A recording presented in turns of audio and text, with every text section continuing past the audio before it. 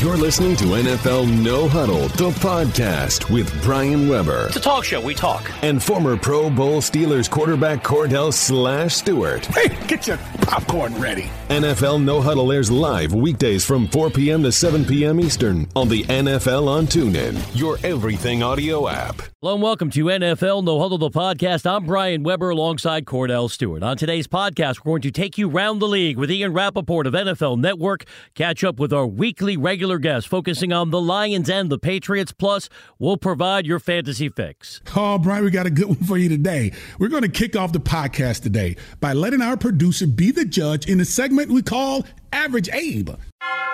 One co-host was the most versatile quarterback of his generation. There goes Slay up the left sideline, 80 yards for the Steelers touchdown. The other co-host is an Emmy award-winning media elite. How hard could it be? I'm a Stanford grad. I'm a genius. But who speaks for the fans on NFL No Huddle?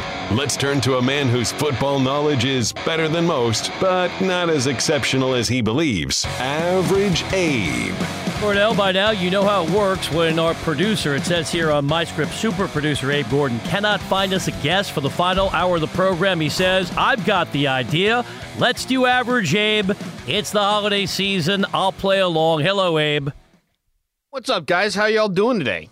Hey, Fabulous. How are you? I'm doing again, pretty Abe. good. I got the dog here at work. She's in the other room, so we don't hear her right now. But it's always a good day when you bring the puppers to work. Yeah, the puppers, huh? Yeah, very professional. What's on your script? All right, we got a couple questions here, some involving quarterbacks, some not involving quarterbacks. But we are going to start with a quarterback question, so we'll start with you on this one, Cordell. First question, has Eli Manning started his last ever game for the New York Giants? I think that answer would be yes, and this is the reason why. Anytime, well, one, the reason this team is imploding is not because of Eli Manning. Let's start there. Secondly, anytime you start a backup quarterback to even maybe the third string quarterback, you're trying to figure out what your future looks like, in my opinion. And I think now that you know this, and he was given the opportunity to actually start this game and to somewhat be a part of the streak of consecutive games starting in the National Football, and you chose not to. And I think the front office and everyone else said, you know what, we're going to move forward with this and give these other guys a try because we need to look at our roster as we move forward. In my opinion, his future will not be with the Giants. I think it will be somewhere where he's beloved by someone that was with him for an extended period of time and also won 2 Super Bowls with him. And I would say that's Tom Coughlin. He is a guy I think that will do the best he can to grab him. But when it comes down to it, and you make this move with your marquee player, and it's not his fault, I think this is a signal and a sign that's indicating that they're going to move forward without Eli Manning. And I think Eli Manning is going to move forward without the Giants next season. I'm with you, Cordell, but I'm around Average Abe more than you are. I understand how his twisted mind works. There was a got you in that question. You had to listen closely. Will Eli ever start another game? The answer is yes. He's going to start one game in the regular season finale because it's at the Meadowlands, New Year's Eve against Washington, because the Mara family and the Tisch family did not anticipate, in my mind, the PR nightmare that was ignited yesterday when they let Ben McAdoo bench the greatest quarterback in the history of the New York Football Giants. And you know, I've been highly critical of Eli Manning. I'm the guy who points out how many years has he led the league in multi-interception games. I'm the guy who's told you, while I believe certainly he's getting into the Hall of Fame based on 2 amazing playoff runs, culminating with incredible victories over Tom Brady and the New England Patriots. Reminder, other than those 2 sensational years in which the Giants got hot and won all the playoff games, Eli Manning has not won a single playoff game in his career. So I don't think he's a Hall of Famer, but he's getting in.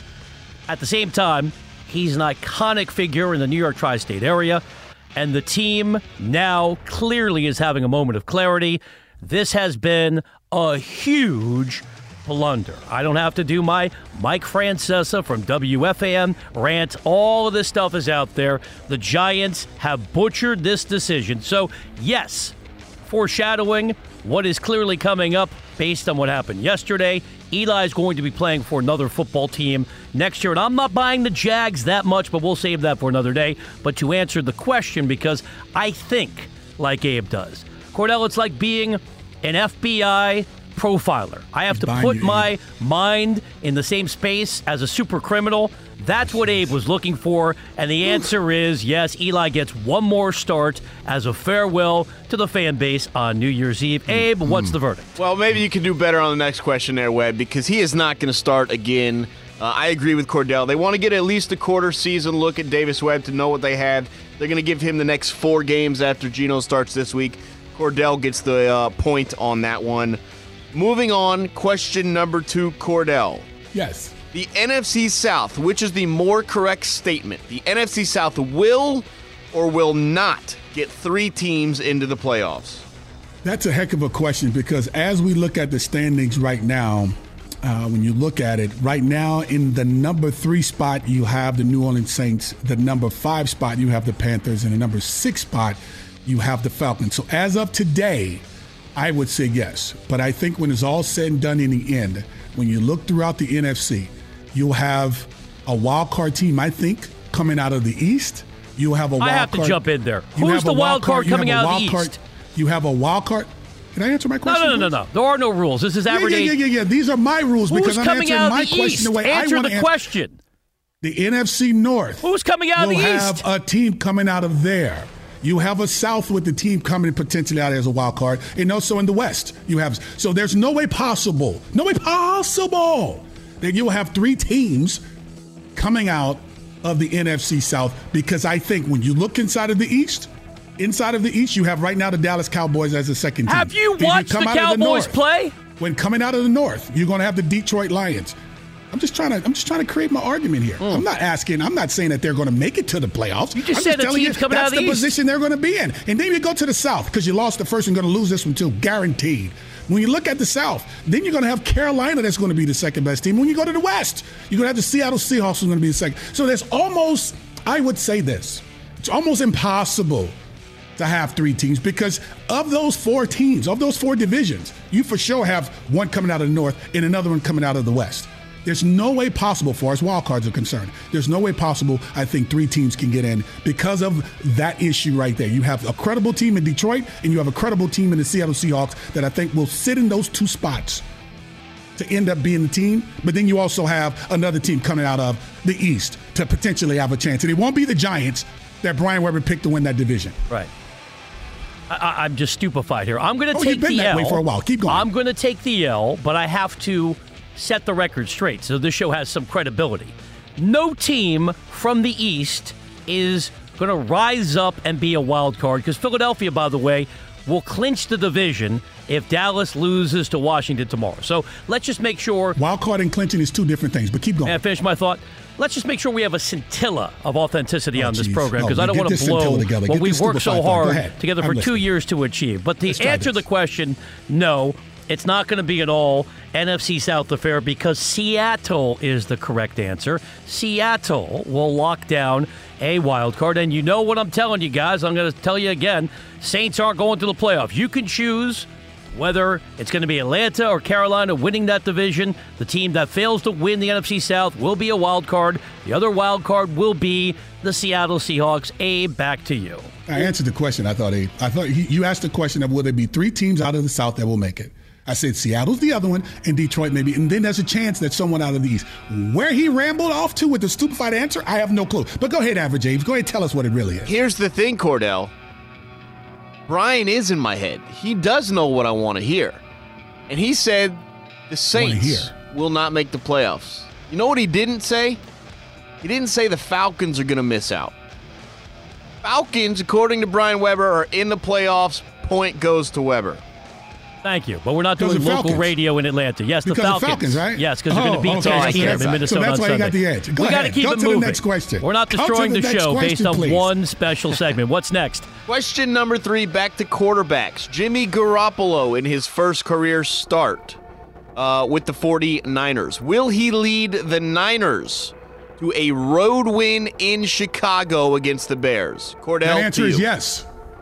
Yes, he will. I think his background credentials in the sense of who he played with, who coached him, I think he could catch this football team by surprise. No one's going to expect it to happen because I think Mitchell Trubisky, he's going to give up a ton of interceptions. This defense hasn't been good. The running game has been average. This team, I think, has been energized off of 1 touchdown in 1 minute of football by Jimmy Garoppolo.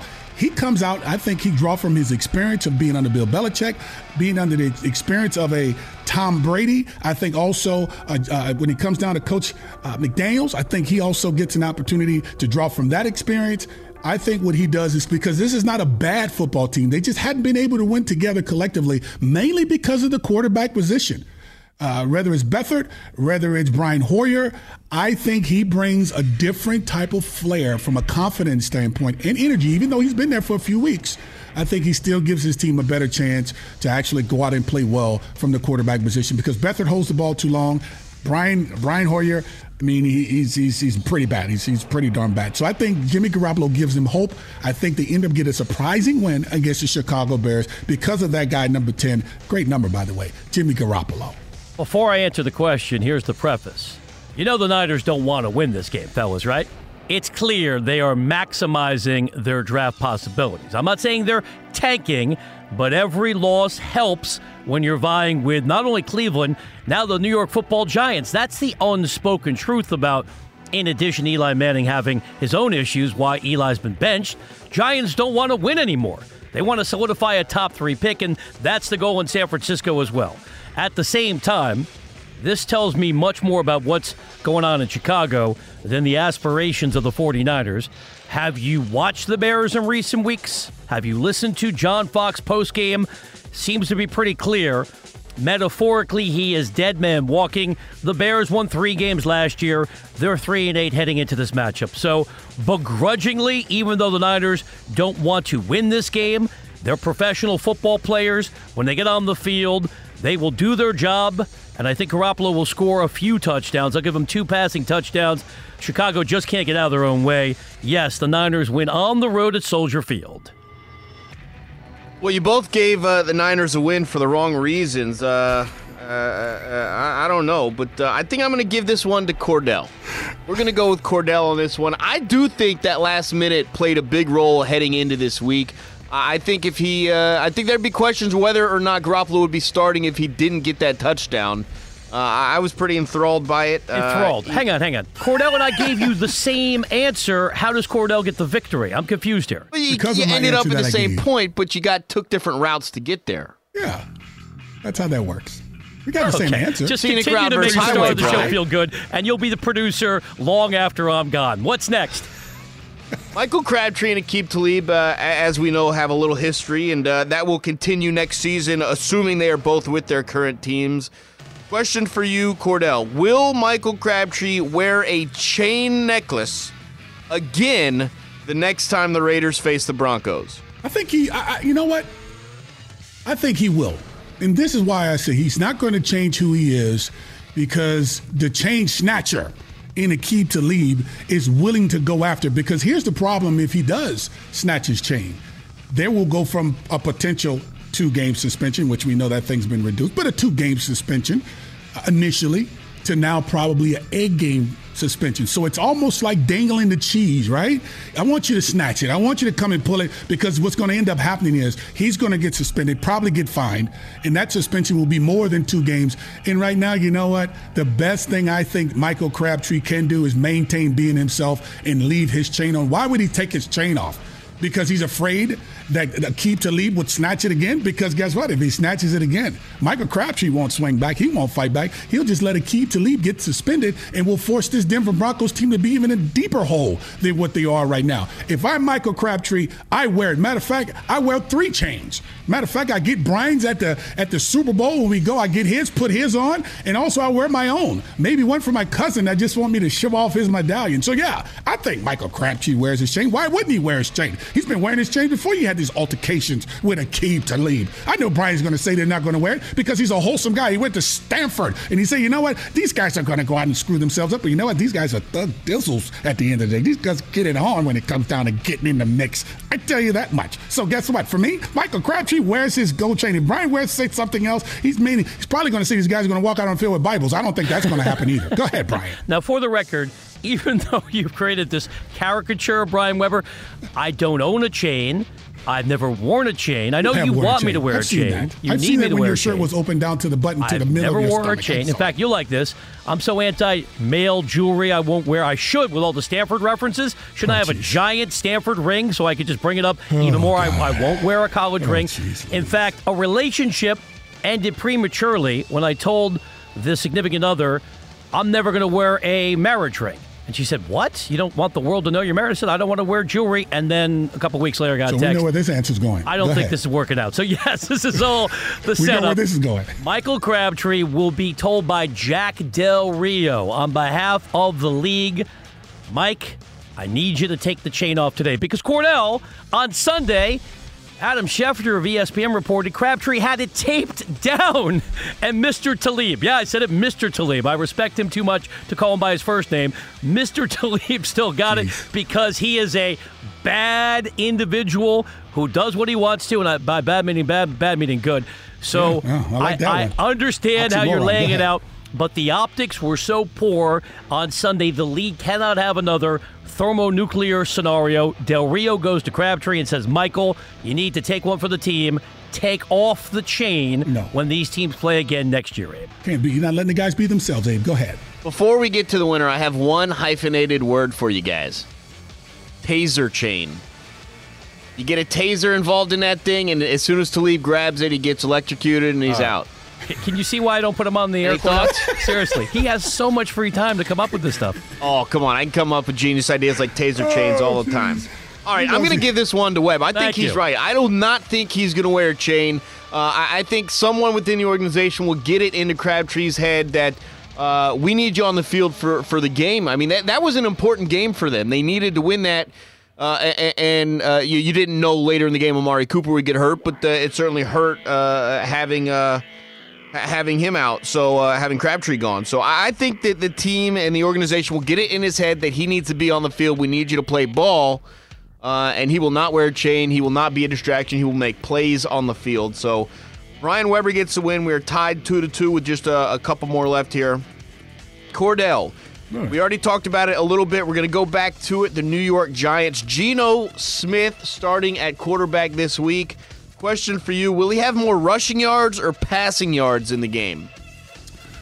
Oh, after watching him throw the football the way he does, it almost makes me want to say he's going to have more rushing yards. That's a really good one. I got to be honest with you, because the brother can't throw the football well. He can't. He runs he's clumsy when he runs, by the way. I'm saying this loud. I want everyone to hear me say this.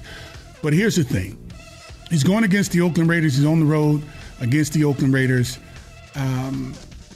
I think he ends up throwing for more yards than he's going to rush. He's not a good runner. He's not a good passer. But I think the attempts that he's going to put into this to try to make it work is going to allow him to be able to have more passing yards than running yards.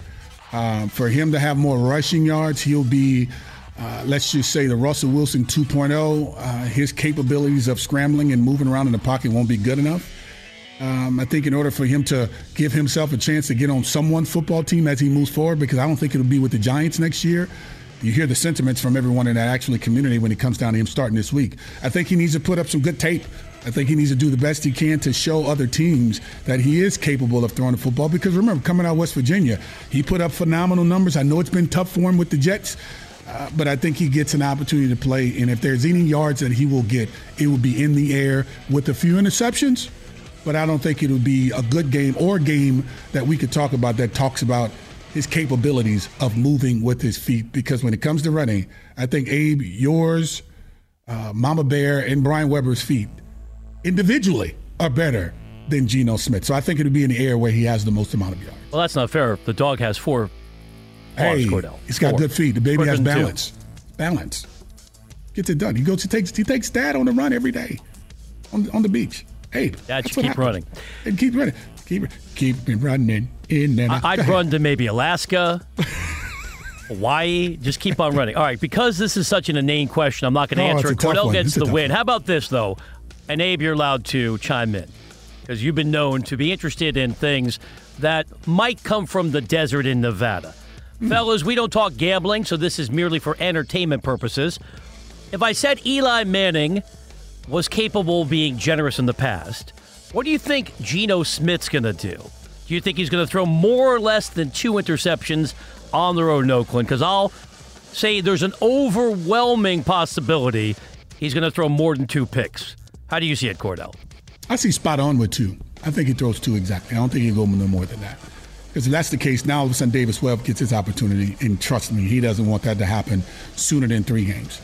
So I think he may give 2 because of the pressure and everything, but that's about it. I won't go no higher than 2.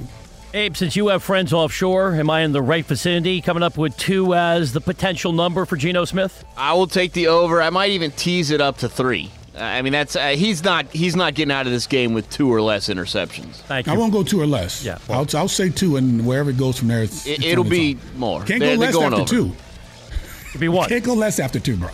Here's the thing. What you said, Cordell, if he throws 2 that you think I don't think Davis Webb's going to get in this game no matter how bad he plays. On the road but it's not about getting in the game. He's not going to play. It's about he shortens his opportunity to play in more games. No, this is the only game that Geno's playing. This is 1 week and 1 week only. Yeah, Davis Webb's going to play the last 4 games. No question about it. Okay. We agree from time to time. And by the way, thank you for listening when I said we're not talking gambling on the show. I thought the question was, is he going to rush more yards? It was a stupid question. I'm trying to save the segment. We got time so for Abe, one more. You stupid. Abe, you know what?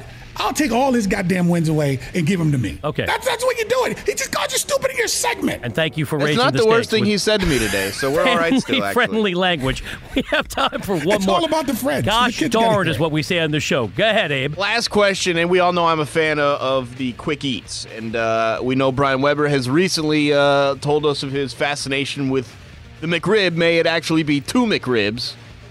So the question, and we'll start with you, Cordell. This holiday season, what's your go-to fast food item over the next month? Ooh, that's a good one. My fast food, does Whole Foods count? No. Somebody get a drive-through window. Drive-through window? I'm more of a Burger King kind of guy. I like Burger King. You know, you go to Burger King, you go with no onions, which means now they have to do it fresh. Drop a little cheese on that thing with some lettuce and tomatoes, stuff like that, a few extra pickles. French fries are pretty darn good. They don't have strawberry Fanta, so I'll go with a sweet tea. You know what I mean? So if I had to go to a fast food restaurant, I know Chick-fil-A is great. Some people say it's the healthiest fast food restaurant, all saturated, still same effect. Some love McDonald's, some love sesame seeds, some love on the Big Macs the extra sauce. Some like, let's just say, a little Kentucky Fried Chicken and, some other stuff. I don't know. But, you know what? I'll take that back. I'm going to Popeyes. Oh. 3-piece, dark, spicy, extra red bean, extra large red bean with 2 biscuits on the side. And then I grab the strawberry Fanta. You can taste that, can't you? By the way, if you were here, Abe, you can get you some Popeyes right about now. We have them in L.A. There's one in L.A. Well, yeah, it's a little different in L.A. The further south you go, the better it tastes because it started obviously in New Orleans. Of course, you know that. And so now I think the further out you go, they're still good. But, oh, man, it's nothing like a good old 3-piece, 2 legs and a thigh. Oh, man, large red bean, 2 extra biscuits. All the cholesterol, baby. It makes it great. And then a good old large strawberry Fanta. You just sit there and take a deep breath when you're done. Drop some hot sauce on that thing, too, by the way. Go ahead. I'm glad you changed your answer because I can picture you in front of me at Burger King and you're the guy taking a half hour going, no pickles, extra mayo. If it takes a half hour to get that, I'll let them keep that ring up in their register because I'm gone. I'm leaning on the horn going, come on, man. I'm kind of a big deal. I got to get in, get out. Unless there was a Case Keenum toy or something there, I'll probably go to Burger King. Other than that, I'm going to Popeyes. All right, Abe is giving it away. Now, Cordell, here's my problem with the McRib, as I say. Not the McRib, the McRib. McRib. It only comes back during the holidays, so it's only here for a limited time. Right. So I feel the need to hoard them because you don't know when you're going to drive by McDonald's January 2nd or 3rd, and they'll take the sign down, and then I'm a little bit crestfallen. I missed out. I could have had one more McRib, so that's my issue. I'm enjoying them while they're here, but I'm also eating for tomorrow because I know in early January when I want a McRib, it's not going to be there for me, and that's going to lead to a case of a early depression in 2018. Yeah, well, I mean, I got a lot of problems. So Diet Coke, if you drink a Diet Coke, what meal would you prefer? Well, that balances out. You can have 7 McRibs as long as you have the Diet Coke because there's only 1 calorie. McDonald's, man. The only thing I like about McDonald's is the hot fudge sundae. Sometimes you do hot fudge and caramel mix. You do the caramel at the bottom and hot fudge at the top, the ice cream. Oh, man, that makes me want to slap a dog when I see him when I pass by. Just keep Mama Bear away from me. Not Abe's dog, of course. All right, well, this is a perfect setup because dinner time is coming up on the East Coast. Abe, I'm not going to let you chime in because a couple things. Obviously, you never eat fast food. Secondly, you could kill 5 minutes on your Mount Rushmore fast food. You're listening to NFL No Huddle, the podcast, and we'll be right back with more after this. Experience the excitement of the NFL as it happens with NFL First and Goal, exclusively on TuneIn Premium. From Week 1 to Week 17, jump in and out of the action every Sunday with Nick Ferguson and me, taking you from game to game. We'll have home calls as teams are threatening to score. Fake it to block. Brady tosses. Touchdown! Hear every big play. Hear every game-winning drop. Here's a touchdown! Catch NFL First and Goal every Sunday, starting at 1 Eastern, only on TuneIn. Welcome back to NFL No Huddle, the podcast. Here are your hosts, Brian Weber and Cordell Stewart. Welcome back to NFL No Huddle, the podcast. Now it's time to take you around the league with NFL Network insider Ian Rappaport. Now, it's time for NFL Network reporter Ian Rappaport. It's the Rap Sheet on the NFL on TuneIn. Ian, always a pleasure. If Eli Manning is moving on from the Giants, what could the market look like for his services beyond a reunion with Tom Coughlin in Jacksonville? Well, I mean, I think the only situation we've seen recently that is similar at all is for Peyton Manning. And obviously Eli Manning wasn't quite as good as Peyton Manning football-wise, so I'm not sure the contract would be, would be similar. But, we've seen a team with a ready-made defense, just need a quarterback, a veteran quarterback who could come in and for a couple years, like 2 or 3, just kind of light a fire under the organization. And, there's a couple of those teams that would apply to, maybe even the Broncos would be one. The Jacksonville Jaguars would be another. Those teams where really all they need is just a veteran quarterback to step in. And I think that's, if Manning did decide to move on, if the Giants decided to move on and cut him, that would be something kind of worth considering. When understanding that, there also probably is another place. How about the Arizona Cardinals and Bruce Arians and how he's considered to some as the quarterback whisperer? How would that actually work out, considering Carson Palmer probably won't be back next year? Yeah, that would make some sense. And, the Cardinals did revive, Carson Palmer's career a little bit. I'm not sure it's a great fit. Eli is not sure his arm quite is what it is. They throw downfield a lot. Their quarterbacks take a lot of punishment. And plus, I think there is a possibility that, Blaine Gabbert is the guy for them. That would be something to consider as well. So I don't know if that would be a great place, but really any place with a good team that needs a quarterback would be considered. And Bruce Arians reiterating what you said. Blaine Gabbert could have a future in Arizona. Taking you around the league with Ian Rappaport of NFL Network. Ian, there are reports that Rams head coach Sean McVay has been helping Jared Goff with his audibles on the radio communication in his helmet before it shuts off. Just how common is that in the NFL? It's more common in college football. And obviously you don't have the communication system, but what you do have in college is a quarterback coming to the line and then looking over to the sidelines and the coach holding up the cards or basically telling them what to change into. It's really clever from the Rams, to figure that out and kind of do that and show, how the kind of help that a head coach can give his quarterback. And any team can do it. Any team can go up to the line and tell their quarterback, just hang in there, go up early and wait, and I'll tell you what audible to go to. And it's really smart. I think, you'd like to get to a point where Goff does not have to do that anymore. He can just go up and make the decision himself before the communication cuts off. But it's probably going to get more common now as teams realize you can do that. Ian, Aqib Talib and also Michael Crabtree have a history of going back and forth with one another. Last year, it came down to snatching a chain when they were in Denver, and now all of a sudden it happens again, and the suspension was reduced from 2 games to 1 game. Do you think that's enough or should have been more? And how do you think the league is going to handle these two when it comes down to matching up as we move forward into the future?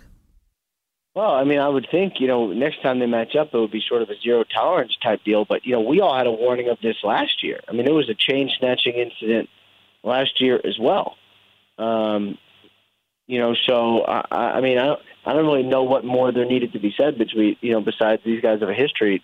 They need to come ready to play football. And, they did, obviously they did go at it. And I think the reason they received multiple games, eventually was knocked down to one game, was because basically they had a fight, and then it sort of quieted down. Then it escalated again. It was almost like a second incident inside that one incident. And that's, really why the league decided to come down hard on him, because in other situations this year, when a guy is ejected, that's basically their suspension. That's basically their punishment. But these guys, it went beyond that.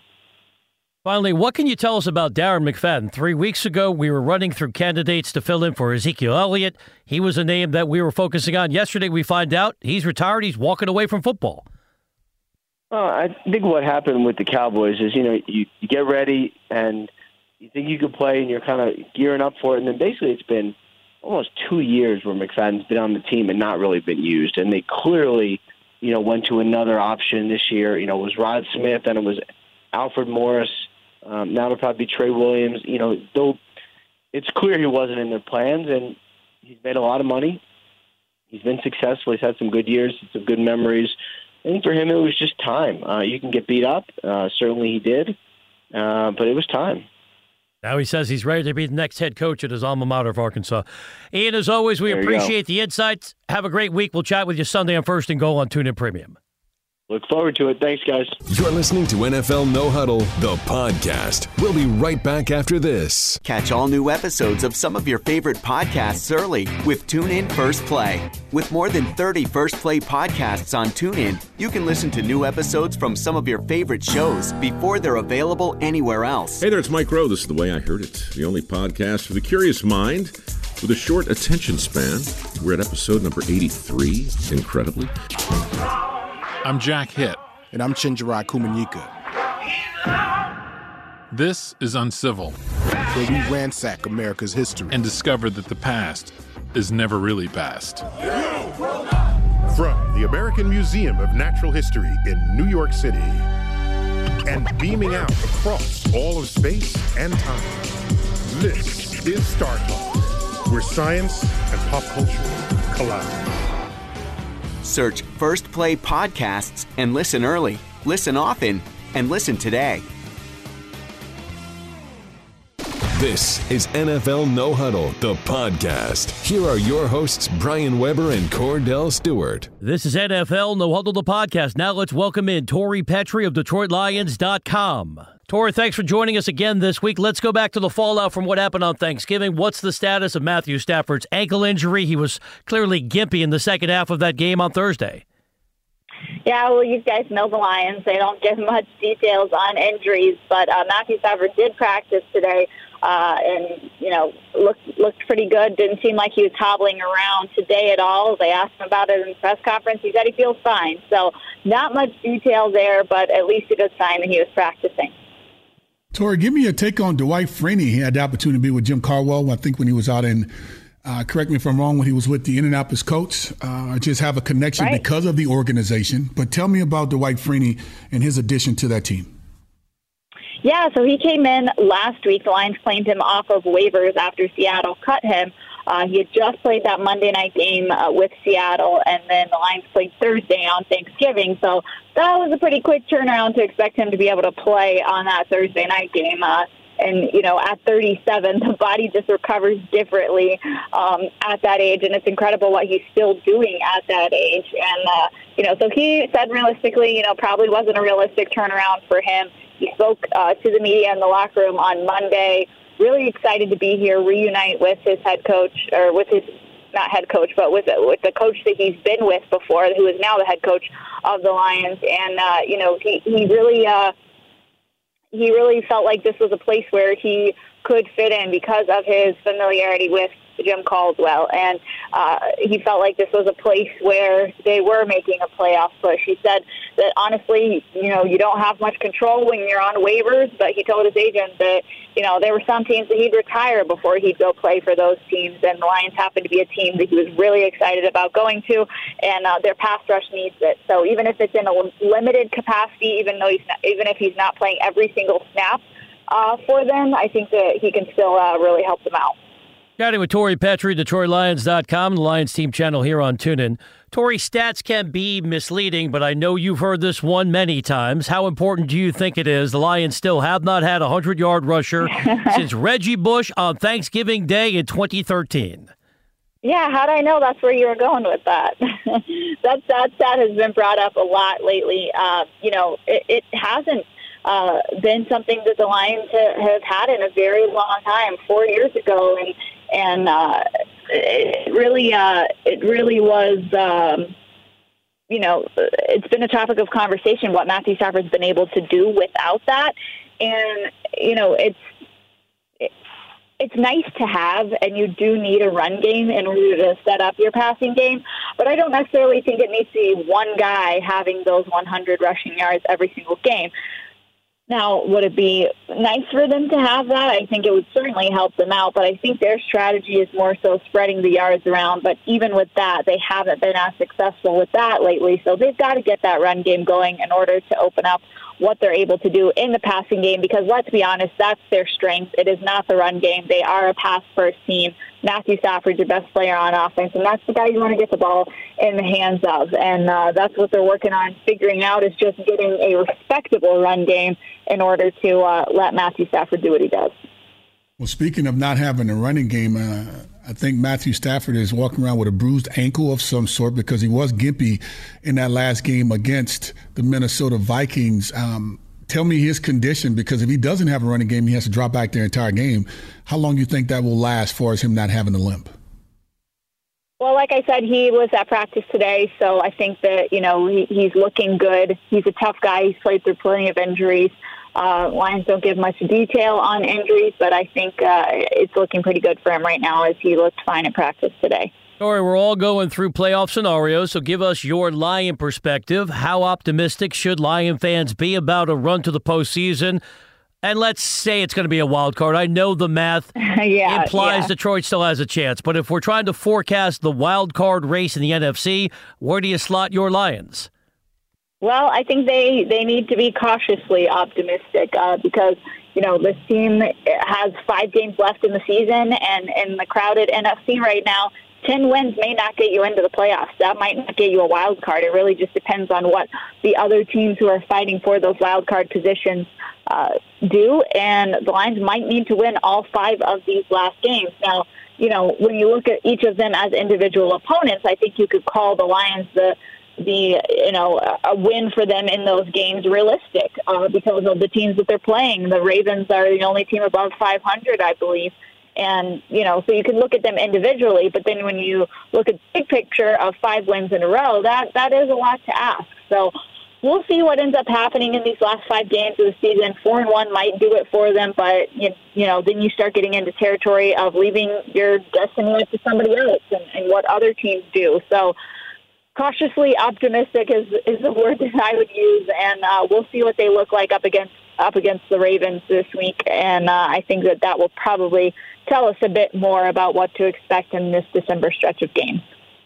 When looking at this roster and seeing some of the players on it, one of the dynamic players in Golden Tate, I saw him respond to Eli's situation with the Giants. Give me your take on how the players are perceiving that type of action, because sometimes the marquee players on teams end up getting either cut early or having to sit the bench too soon. Do you see any guy walking around wondering what the heck is going on, or looking over their shoulder being concerned?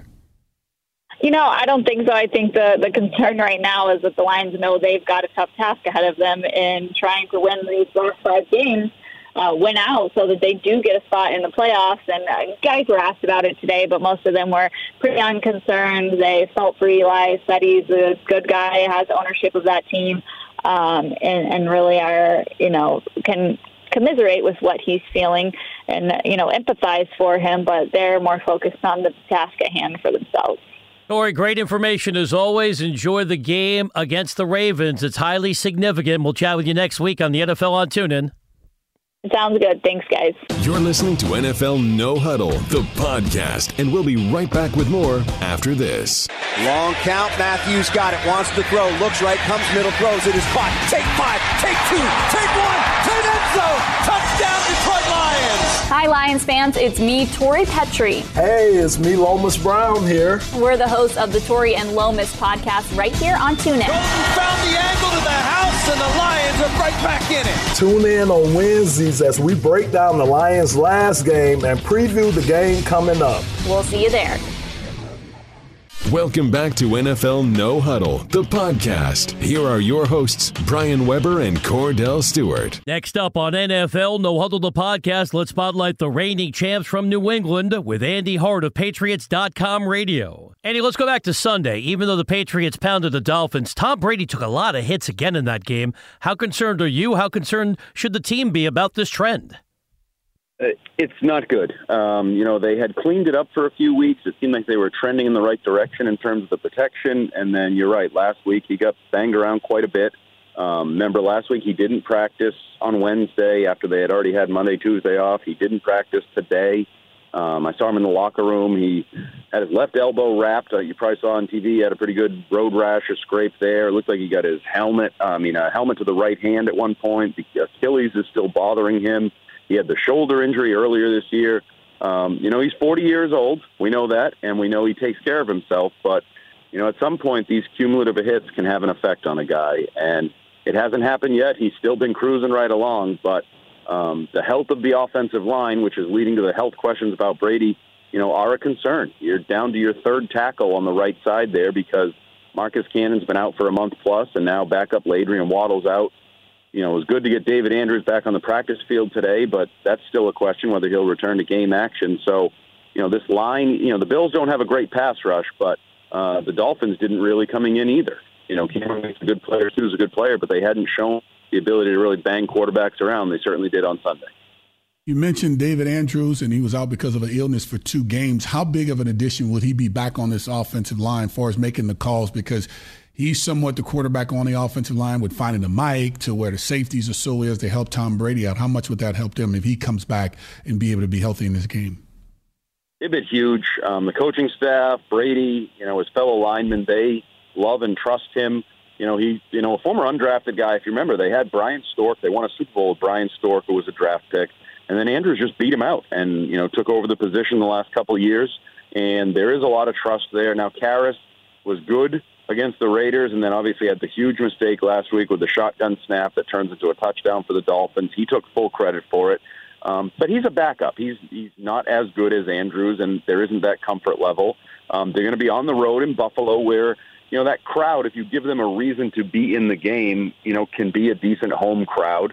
So noise and silent counts and things that, for a guy who just snapped one past the quarterback, that would be a question. But Andrews is a guy that is in the middle of it all. As you said, pass protection, making sure everybody's on the right page. So that would be a good step forward, especially when you're still dealing with issues on the right side. At least get one guy back. Chatting with Andy Hart, Patriots.com radio, Patriots team channel here on TuneIn. Andy, understandably, we've been talking a lot about Eli Manning the last couple days and how the Giants handled the benching, even though I think the move is clearly justifiable. Tom Brady's not going to play forever. How do you think Robert Kraft would get involved if Bill Belichick wanted to do something similar to Brady that happened to Manning yesterday? Yeah, I don't think it would happen. They're not going to do it this way. Certainly in a situation that I've yet to have anybody really explain to me what they're doing. Turning it over to a career backup like Geno Smith has already proven himself not a future for any team. That'd be like doing it right now in New England with Brian Hoyer. Just saying if Brady were struggling and they were losing, okay, we're going to turn it over to Brian Hoyer. Well, why? You traded away Jimmy Garoppolo. If they were given this opportunity to Davis Webb, sort of like the Nathan Peterman thing in Buffalo, that didn't work out. But if you were trying to find out what you had in a young guy, it might make sense. I can't ever see this happening, and certainly not handled in a way where ownership, GM, coach are just not on the same page, and you're left with an ugly situation in which almost universally you're being criticized, whether it's current players like Phillip Rivers, ex-players, ex-Giants, This is an ugly situation, and I don't think they would ever let Tom Brady look bad. And certainly Tom Brady is a far more accomplished player with a greater track record there's than just a couple Super Bowls like Eli. But they would never do it like this, and I just don't think it really should be done like this for anyone, especially when there's no good reason to do it. This is an ugly situation that sounds like it could cost jobs. You have to assume it probably end up happening when it comes to the head coach and also Eli. But Tom Brady's 26-3 against the Buffalo Bills. I know in the first half of many of those games, Buffalo seems as if they were capable of getting a win, but of course, the New England Patriots prevailed. How afraid are the New England Patriots against this team, regardless of what the record says? Because you know how Bill Belichick is. It's not about what you've done over time, it's what you do right now. Are they prepared to get this win? Oh, they're always prepared, but these division games bog down. Sometimes you're right. The Patriots, victory-wise, have absolutely dominated the Bills, but there's been games in there where you're right in the first half or even the second half. I remember a win in Buffalo where Buffalo's kicking an onside kick for a chance to win that game late, and they don't recover it. The Patriots win. Well, yeah, that continues a win streak, but the game was on the line with seconds to play. Last few trips to Buffalo, Brady's been phenomenal. I think it's 11 touchdowns, no interceptions, passer rating of over 110, obviously all victories. And, Bill Belichick doesn't really allow a team to have a trap game. It pops up every once in a while because they're not robots, his players. He can't control the way they think. But, you just listen to him this week talk about Tyrod Taylor. And this is Tyrod Taylor who was benched, 2 weeks ago now by his team. You would have thought they were playing the best dual-threat quarterback in the history of the game and how he's grown as a player. And, it makes it so hard to defend because he can run and the this and the that. And you're listening to it and you're like, is this the guy whose head coach benched him a couple of weeks ago? And he really does brainwash his players. And he brainwashes us as a media, I think, sometimes. Like I said, when you're listening to those conference calls, you really start to wonder, am I missing something? Is Taylor better than I think? Or, last week with the Dolphins, Bill said that the Dolphins have the best skill players, maybe the best skill position players in the NFL, 2 good quarterbacks, and you're like, they don't have 1 good quarterback, never mind 2. They traded away their lead back, but he just does it so consistently that he gets his team to buy into it, and he hypes them up like Lou Holtz used to. So could the Bills pull one out if they play great and get a couple turnovers and run the ball? Sure, take advantage of Patriots' injuries. But I don't think it'll because the Patriots are underprepared. If anything, they're over-preparing for a team that Bill is selling them up as more than they really are. Well, let's continue that Stockholm Syndrome conversation, because what's going on with the Patriots team policy about no conversation connected to celebrations? I'm not surprised, but Gronk had that great moment at the press conference on Sunday. And, Andy, we had James White on our show on Monday. He confirmed that this team cannot talk about celebrations. Right. That's the Belichick way. It's not just, I can tell you today, multiple players in the locker room said they couldn't talk about Eli. Even backup quarterback Brian Hoyer. Nope, can't talk about Eli. If you want to talk about the Bills, I'd be happy to talk. No Eli talk. Bill puts those edicts out, and he controls everything. Stephon Gilmore is not allowed to talk to the media until Friday. Why? Well, because just in case he says something that's somewhat interesting, if he says it on Friday, you sort of limit the damage. It can't go on all week because then they can't go get a reaction from the Bills locker room about his former team, blah, blah, blah. Bill laughed about it on Monday. He does a local radio station every week, and he sort of laughed about it and said, nobody's more excited when they score than him. But he controls messages, and he knew that these celebrations, these choreographed celebrations were picking up steam. And, last week he chastised us in the media with a dismissive, we don't worry about that stuff. We don't plan the halftime celebrations, which isn't even really answering a question about touchdown celebrations. But, that's how Belichick is. And he proves yet again, as long as you win, the players will listen, and he has them brainwashed. But the one guy he can't brainwash is the big frat boy tight end. And he certainly can't punish him because he wants the guy that scores, basically a touchdown a game to continue to be having fun and celebrating by scoring a touchdown a game. So I'll tell you, Patriots Football Weekly, we had Brandon Cooks riding Gronk like a horse on the cover. That sells papers. Fans love it.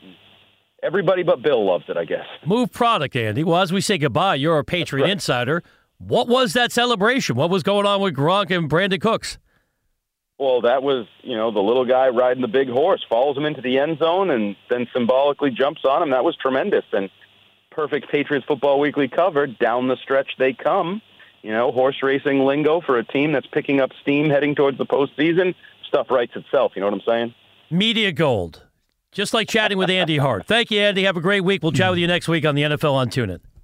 All right. Thanks, guys. Talk to you. You're listening to NFL No Huddle, the podcast. We'll be right back after this. This is Jay Connor. And this is Alex Hardy. And we're the co-hosts of The Extraordinary Negroes. Each week we talk about relevant issues within our community. Stuff like entrepreneurship, parenthood, mental health. And the latest shenanigans. With some of your favorite media personalities. But we make it a point to infuse humor. And colorful language. In order to make these often heavy subjects as relatable as possible. Because who says you can't be informative and entertaining? So check us out every week here on TuneIn. For your weekly dose of humor, insight, and colorful language. This is NFL No Huddle, the podcast. Here are your hosts, Brian Weber and Cordell Stewart. As we close out NFL No Huddle, the podcast, let's provide your fantasy fix with Nick Metzio from RotoWorld.com. Fantasy football has become a major reality for millions of fans. Makes him off to the 30. He's gone. He's gone. What a move. It takes skill to win your fantasy championship, separating the zeros. He does to the near side, and it's picked off. Intercepted. From the fantasy heroes. Down the middle, it's caught over the shoulder in the end zone. Buckle up your chin strap for the Fantasy Fix. Today we're joined by one of the best in the business, Nick Metzio, RotoWorld.com. Nick, dare I say, at this stage of the season, Case Keenum is actually must start now every week. And what's the projection for Sunday's matchup on the road in Atlanta? Man, I mean, I would roll with you. Yeah, I like him. I like him this week in Atlanta. He's had 3 top 6 fantasy performances over the last 4 or 5 weeks, something like that. He's playing great ball right now, the best of his career. And this game's going to be played in a dome in Atlanta with a high enough total for this week. There aren't any super high totals this week, but that one in Atlanta with the Vikings and Falcons has a 47.1, I believe, which is pretty good for this week. So I'm rolling with Keenum this week. I got to go with him. I don't think he's going to get benched mid-game or anything like that. That was kind of the worry a few weeks ago, but he's rolling right now. Oh, he's on fire right now, Nick. Don't worry about it. He's not coming out no time soon. And I like to call him Case Keenum, just so you know. So when you hear that on air, don't take it personal. Just know that's my affection I have for the guy and how well he's playing. But my question to you is how do you view Sammy Watkins and Cooper Kupp as Robert Woods is set to miss another week? Man, Watkins, Kupp both had awesome games last week against the Saints, but I think Watkins is going to run to a little bit of a buzzsaw this week against Patrick Peterson, who's been just shutting down number 1 receivers on the outside. So that could spell awesomeness for Cooper Kupp on the inside. I love him as a PPR guy this week. Maybe flirt with a touchdown. He had career highs in catches, yards, and targets last week against New Orleans. I like him to put it all together again this week in Arizona. As Adam Thielen's finally getting national recognition, which wide receiver is more underrated, Robbie Anderson or Thielen, and how do you see the respective matchups this week? Oh, both awesome guys. I think Thielen, like you said, is getting his respect now, so I'll have to go with Anderson on this one. After he scored a touchdown last week, his first one, he scored 2. After his first one, I think he was talking to the camera saying, vote me into the Pro Bowl, and the announcers on the game actually kind of like ripped him for it, which was, I don't know, I guess they don't watch too many Jets games, but this dude's just balling right now, scoring touchdowns every week. I love him. He's an every week wide receiver 3 right now. I just feel like this is a quarterback with 9 lives, but Ryan Fitzpatrick, with him, do you think Deshaun Jackson is an actually better play than a Mike Evans?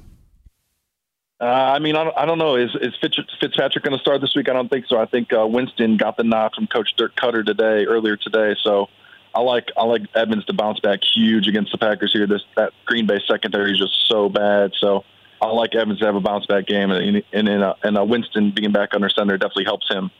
And it is official, as you said, Winston back from the shoulder issue. Fantasy analysis provided by Nick Metzio, RotoWorld.com. Nick, for whatever reason, Marcus Mariota has fallen apart. 4 picks, Thursday Night Football on the road in Pittsburgh, 2 more issues against Indy on Sunday. What do you need to see from him before you're going to put him in your fantasy playoff lineup if you had to? Oh, man, just like one of the biggest disappointments of the fantasy season. I was expecting big things from Mariota this year, but that old school coaching staff in Tennessee has kind of got like a Jeff Fisher feel to it. Mike Mularkey, Terry Robisky, old school guys kind of don't want don't want to unleash their quarterback, let him do whatever he's good at. So I don't know, man. I think he needs a new coaching staff over there to truly unleash him. But he has such a great schedule coming up. Just like it's hard to not use him. Like the Texans defense that he gets this week is just so bad against the pass. They don't have a pass rush. So, I mean, I would go back to him where I have him, but there's definitely better options out there. But that Titans team total of 25 is looking pretty good at home this week. Has Davante Adams passed Jordy Nelson as the top receiver? Hard to argue against it. Nelson's just doing nothing in the 5 games with Hundley. He's not. I mean, he's just kind of a deep threat with Aaron Rodgers, and obviously Hundley's not throwing the ball deep as much. And Davante Adams is a guy who wins with his hands and his routes, and he's making himself a lot of money. He's heading into a free agent off season, so he's putting his money where his mouth is right now. I love Adams as a play this week for sure too. Fantasy Fix, Nick Metzio, RotoWorld.com. Nick, it's been challenging to process what I've been seeing in recent weeks. Blaine Gabbert looks viable, again, as a starting quarterback in Arizona. What has Ricky Seals-Jones showed you the last couple games? Oh, my gosh. This guy just literally, like, not even a joke, just popped out of nowhere. He played one snap the first 11 weeks of the season, or first 10 weeks of the season, then weeks 11 and 12 just pops out of nowhere, scores 3 touchdowns. Blaine Gabbert's always been the guy that likes to hit in the middle of the field, so Larry Fitzgerald's the guy who's benefiting from that. He got locked down last week by Jalen Ramsey. I like him to bounce back this week against the Rams, but Ricky Seals-Jones last week in the middle of the field, he's a combo wide receiver tight end type guy. I guess we got to start taking this guy seriously. Jermaine Gresham's obviously not an option in fantasy, so I like Seals-Jones as maybe someone in deeper leagues to target because their receivers on the outside just aren't making anything happen. Josh Gordon back this week. Is he worth the risk to start? It just depends what kind of situation you're in with your leagues. Like we mentioned in the lead up to the show, the fantasy playoffs are coming up. This is the last week of the fantasy regular season. So if you're fighting for a playoff spot, I can't trust him. But if you're locked into the playoffs or you have nothing to play for, I would definitely throw Gordon out there for just laughs and like see if he can have a huge game that he hasn't played in 3 years. So, I mean, he's still got talent. A big dude, can run super fast. I'm excited to see him play again. Finally, Nick, it's all about legitimate credentials on this show. Cordell played in the Pro Bowl, played in the Super Bowl. I'm loud. That's how I got this job. We want to vet how you're doing in fantasy football. Not daily. I'm talking season-long leagues. Are you in good shape? What's the overall mark? I got a couple teams hanging around, but a lot of my fantasy playoffs start this week, so I got eliminated in a couple last week. I've got a couple teams that are 9-3, I think it is. Yeah, 9-3 and 8-4. So I'm looking all right with those teams, and my running backs are starting to come around a little bit. But I got eliminated in a few last week, which kind of sucks. Yeah, it definitely sucks. Well, I appreciate the honesty. Nick, let me give you a media tip. Next time live, the audience doesn't know. Brian, undefeated. I've not lost a matchup all season long. No, I keep it real, man. Keeping it real. In fact, you know what, Cordell? This is a new segment. Every week we talk to Nick. Forget about the Fantasy Fix. It's going to be called Keeping It Real with Nick Metzio. Keep it 100. I'll let you. Thank you, Nick. Love it. Talk to you next week. Yes, sir. Thank you for listening to NFL No Huddle, the podcast on iTunes with Brian Weber and Cordell Stewart. Listen live weekdays from 4 p.m. to 7 p.m. Eastern by downloading the TuneIn app and searching NFL No Huddle. The National Football League is on TuneIn, your everything audio app.